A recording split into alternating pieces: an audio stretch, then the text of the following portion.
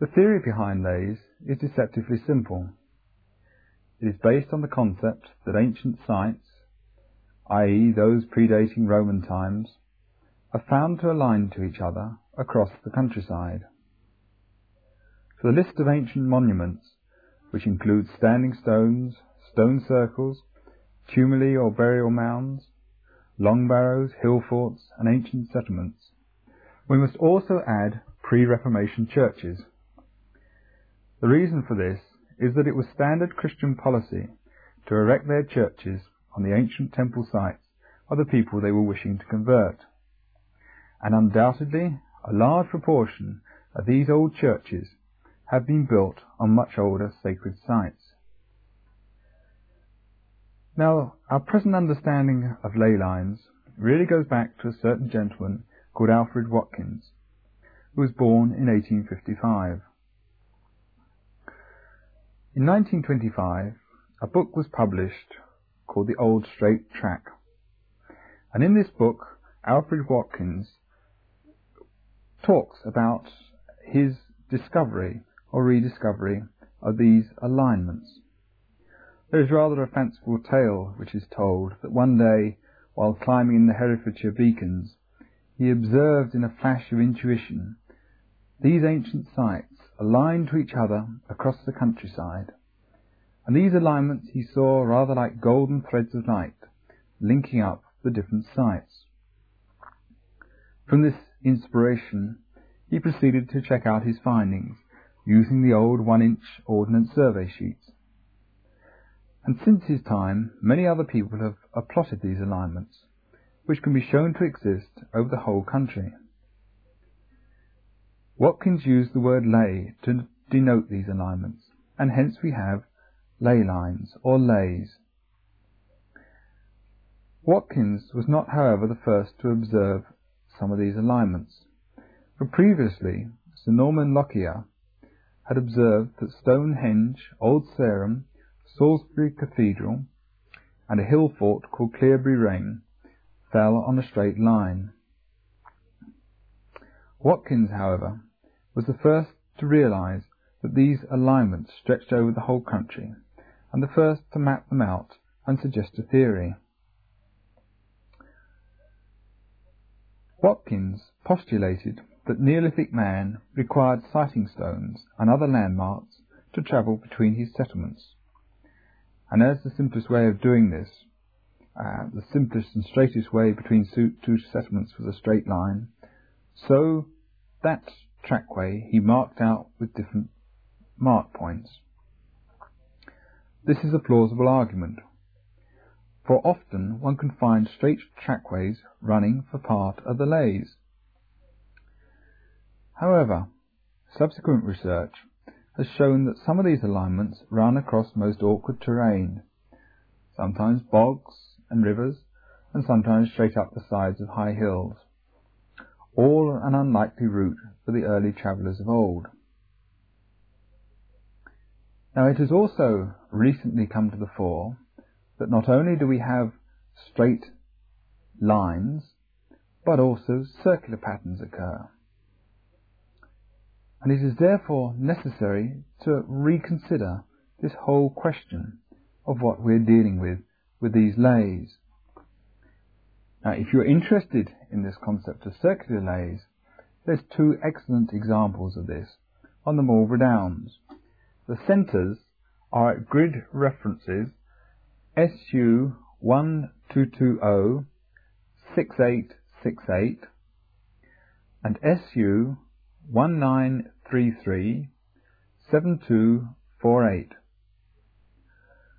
The circles are of equal size, with a radius of 9,577 metres, or about 5.95 miles, and interlock, although the centres do not fall on the circumference of the other circle, but marginally inside it. One of the interesting aspects of these particular circles is their proportional relationship with the Earth, for their circumferences, which are 37.39 miles, are exactly 1/666th part of the equatorial circumference. This strange number, 666, which appears in the Revelations of St. John, has been written extensively about by John Michel in his books View over Atlantis and City of Revelation. To fully discuss these circular ley patterns would require a lecture on their own, but they highlight a number of interesting problems. Firstly, they reinforce the argument against Watkins' theory that leys are the remnants of communicating trackways between settlements, for after all, it would seem nonsensical to want to travel in a circular pattern.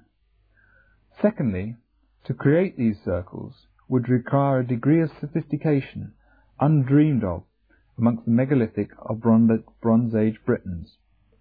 And thirdly, they indicate landscape planning on a vast scale.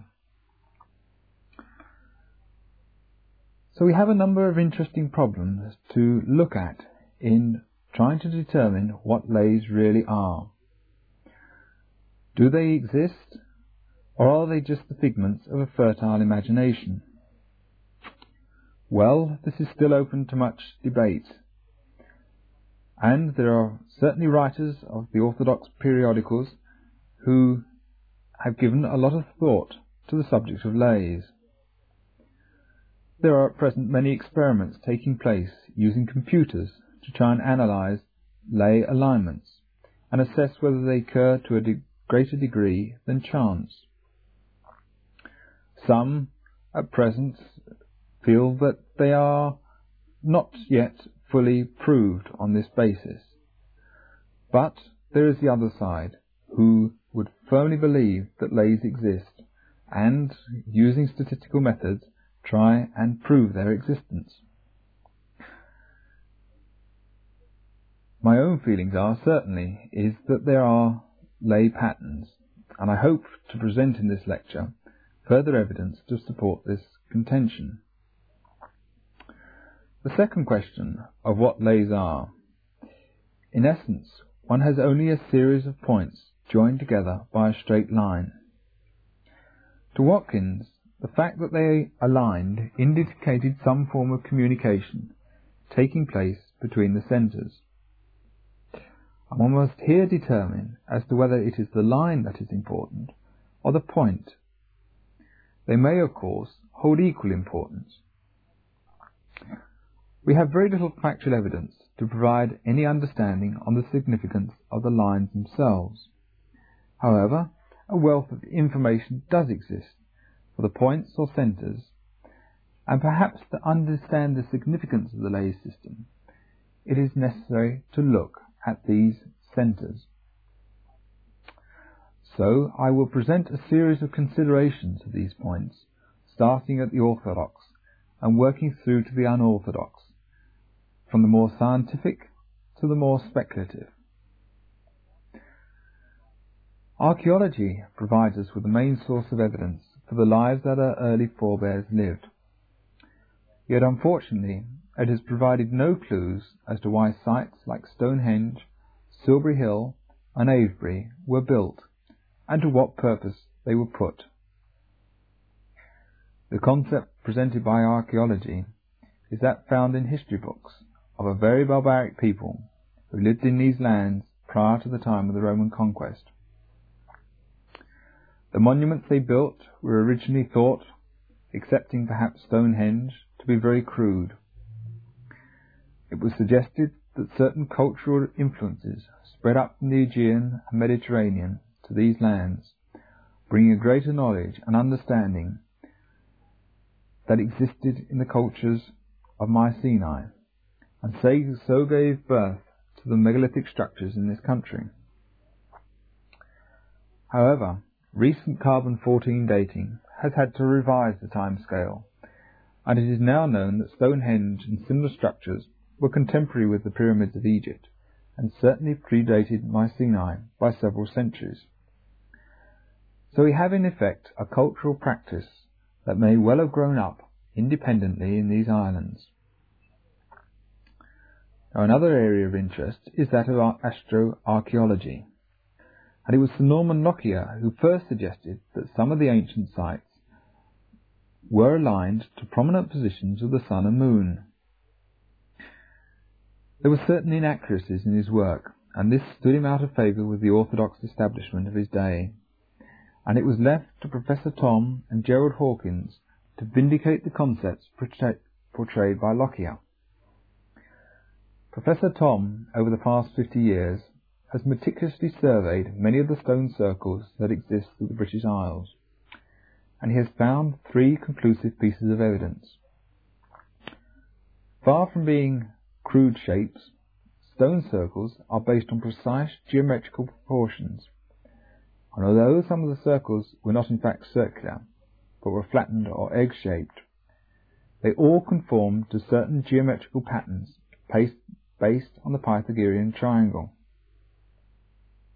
Now this is interesting because it was certainly not considered that ancient peoples understood these basic Pythagorean triangles, one of the most famous of which is the 3-4-5 triangle, where the different proportions relate to these particular numbers. The second point is that many of these sites could be found that they were created so as to provide sighting points for prominent sun, moon and star positions. The third point that Thom found was that there existed a standard unit of measurement that Thom has called the megalithic yard, which was 2.72 feet, which existed in the megalithic circles of the Orkney Islands down throughout Britain to the famous alignments at Carnac in Brittany. It was left to Gerald Hawkins to show the astronomical alignments of Britain's most famous monument at Stonehenge, where a large number of sun and moon declinations at the solstices and the equinoxes are clearly indicated in the geometrical structure of this monument. From an orthodox point, we can therefore summary as follows. There must have existed an ancient aristocracy or priesthood in these islands who were well versed in the astronomy and geometry, and who had the cooperation and backing of the local populace. The cultural links of this priesthood extended throughout the British Isles.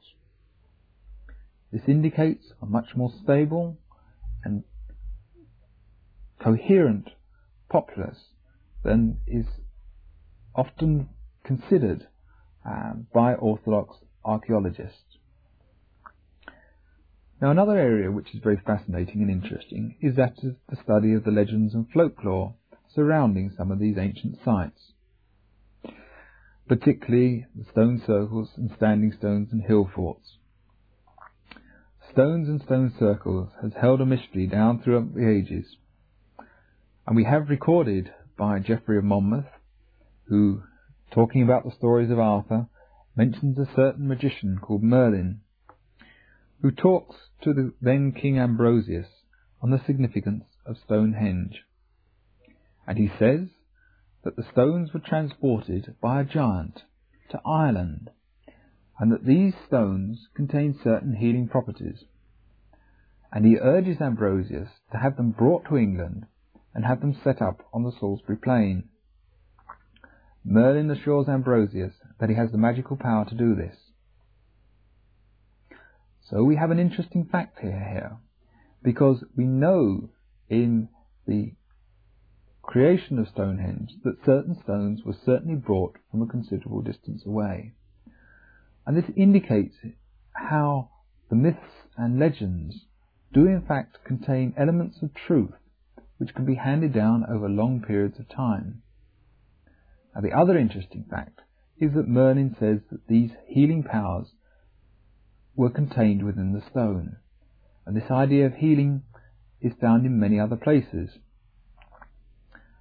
On Minchinhampton Common, near Stroud in Gloucestershire, there is a stone there where it is said that if children who have rickets are passed through a hole in the stone, they will be cured. There is another stone called Menatol, which is a circular stone in Cornwall, which a similar power is said to exist. Other stones are said to aid fertility in women, and if a woman touched a stone or put her hand through the stone, and held the hand of her husband or lover, then their union would be fruitful. And many such folk customs exist around the country of a similar nature. There's a very old standing stone overlooking the Clyde, called the Granny Kimcock, which is said the fishermen frequently used to visit, bringing gifts. For this stone, it was said, had control over the weather and the fishing. Now, another interesting legend is that attached to people who slept in stone circles, and who are often said to experience strange phenomena, and some legends even suggest that they went either mad or became a poet. High up in the mountains of Cadair Idris, there is said to be a stone where the giant Idris sits. If a person sits on this stone throughout the night, he will either become mad, or die, or become a genius. There are many other stories told of people sleeping by burial mounds and finding themselves being drawn in through secret doors, where they are confronted with fairy folk in the midst of banquets and such like. Some stones are said to be excellent for granting wishes, and also there is the famous White Horse at Uffington, where if one stands in the eye of the White Horse, and if you turn around 3 times clockwise, then your wish will be granted.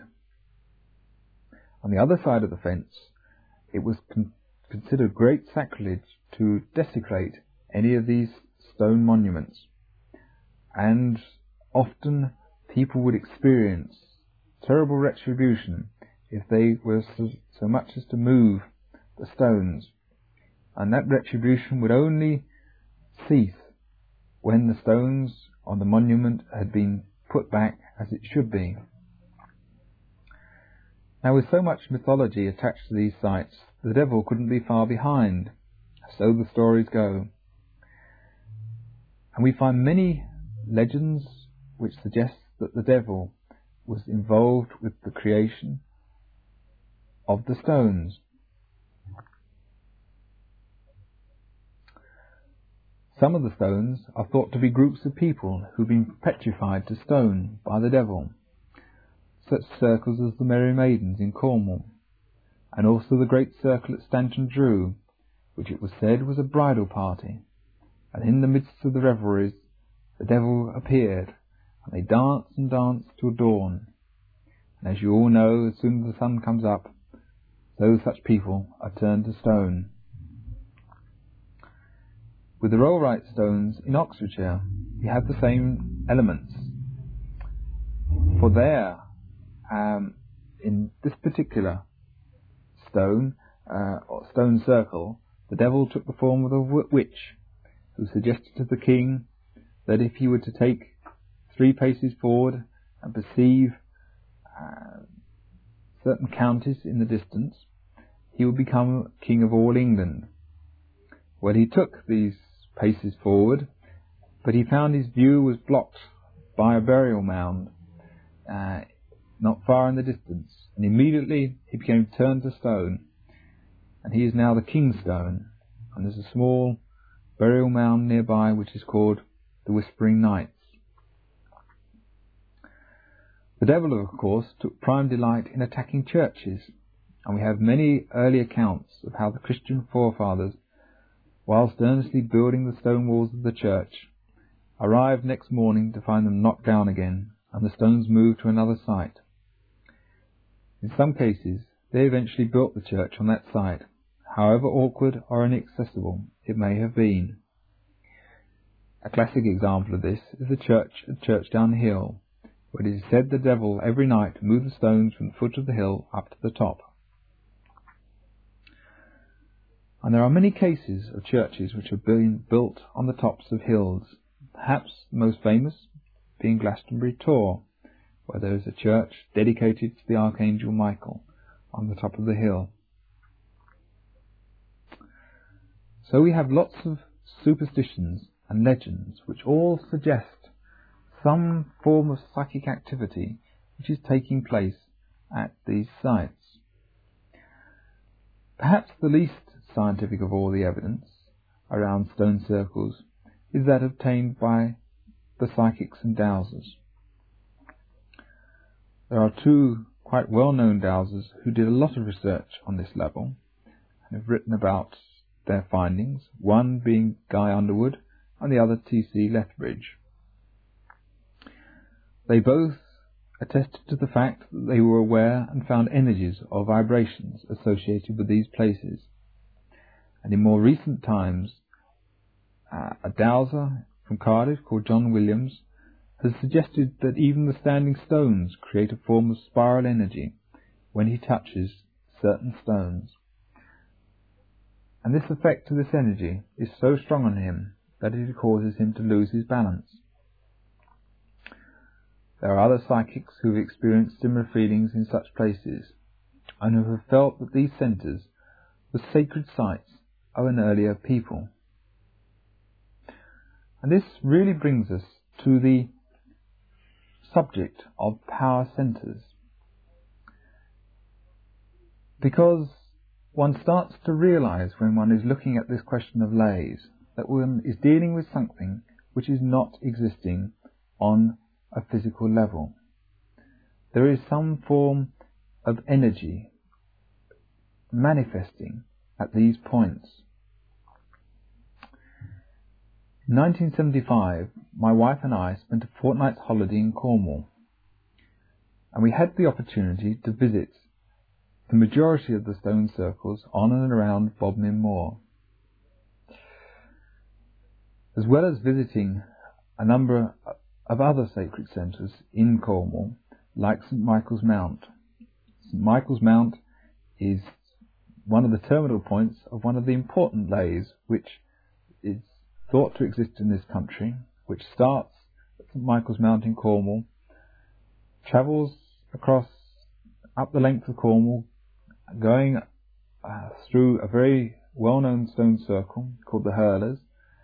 It travels onwards across Glastonbury Tor and on to the large circle of Avebury, and then on further across the countryside to the Abbey at Bury St Edmunds.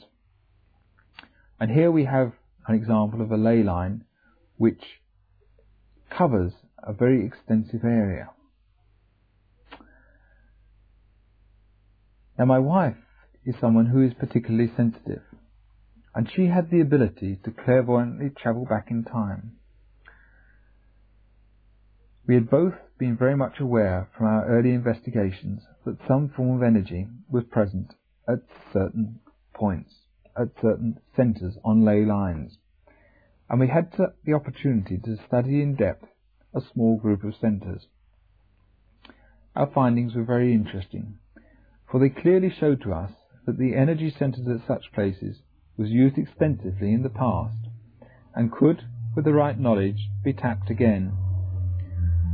Around these centres there was a protective influence, but once negotiated, it provided many insights. Each centre had its own particular flavour of energy, which was dependent upon the use to which the centre was put. For example, one centre was used for healing, another for astral travel, another helped dying people pass from this place to the next, another acted as a key to the Akashic records, and so on. We did, however, encounter some dangers, for certain centres had been tampered with, and the energy emitting was certainly not wholesome. So one has to be careful in one's approach on this level. Since that time we have visited many centres, some of which are well recognised and others which are not, but in all cases we encountered similar experiences, which has confirmed in our own minds that the nodal points on the ley system are foci of energy, which was and can be used directly in psychic experiences. And within this system there are many levels of power or energy.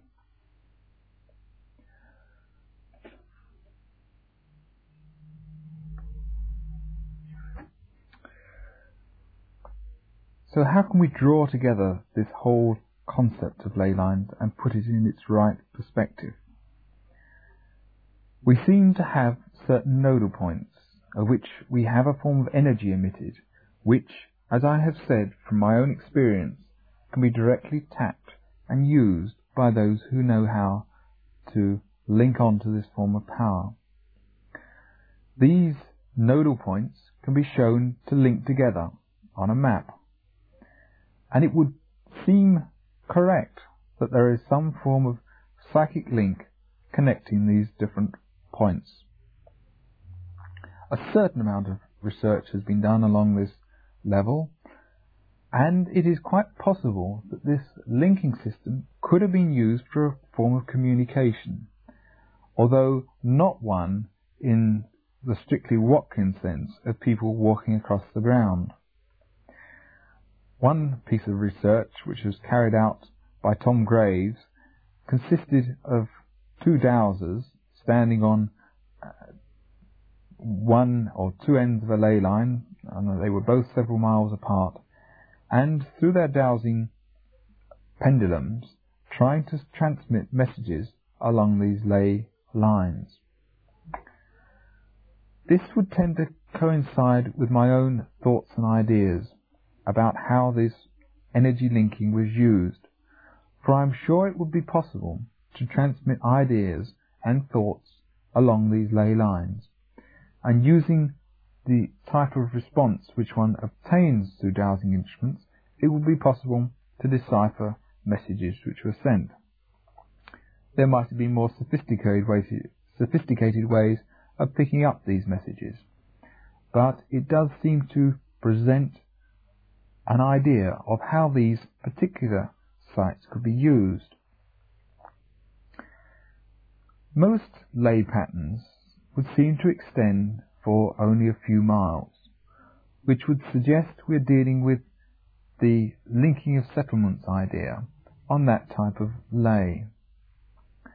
However, as mentioned, some leys do continue for long distances across the countryside. Particularly, we have one which is, as I have said, the one which runs from St Michael's Mount in Cornwall across to Bury St Edmunds. There is another important ley, if you wish to plot it on the map, which starts at Canterbury Cathedral and runs across the country in the other direction, passing through Westminster Abbey and on to Gloucester Cathedral. So some of these alignments would seem to go for quite long distances. And here we may be looking at a ley on a slightly different level. It is true to say that the actual alignment situation, as far as these long distance leys are concerned, is not quite so accurate as occurs with the shorter leys.